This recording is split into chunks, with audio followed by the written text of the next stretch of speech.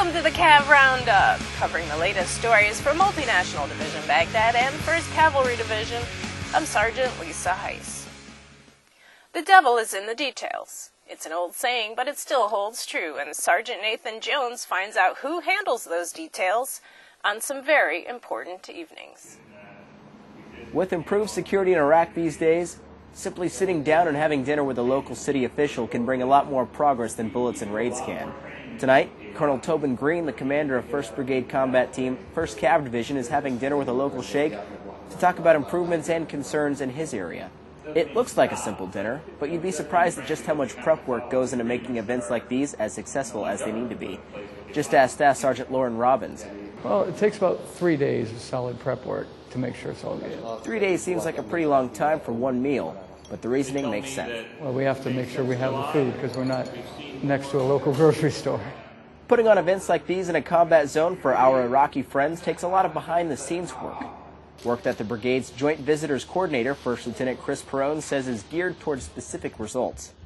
Basically just making sure that the dinners are nice, that they're received well, that we take care of our guests, and that we make a good impression upon those people that come here. But for someone like Staff Sergeant Robbins, it's a lot simpler. I think it's great, actually. There's nothing else better than helping out, be a part of the mission. Providing a better atmosphere for progress to continue. It's the stuff behind the scenes that counts. For the 1st Brigade Combat Team, 1st Cav Division, I'm Sergeant Nathan Jones. No matter what your job is in the Army, clearing a room is a vital skill that we all train on. It can mean the difference between life and death.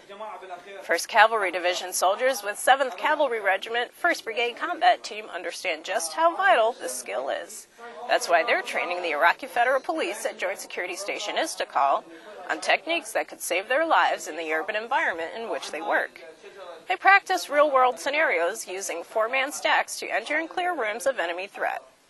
The men listened intently during the classroom portion of the training and then went outside to practice what they learned in a hands-on situation.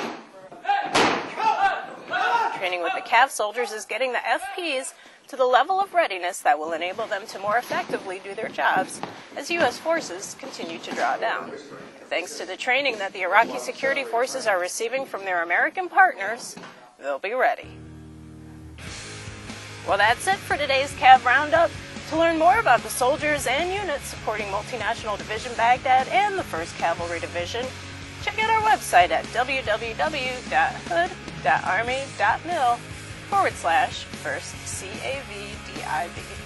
From Baghdad, I'm Sergeant Lisa Heiss.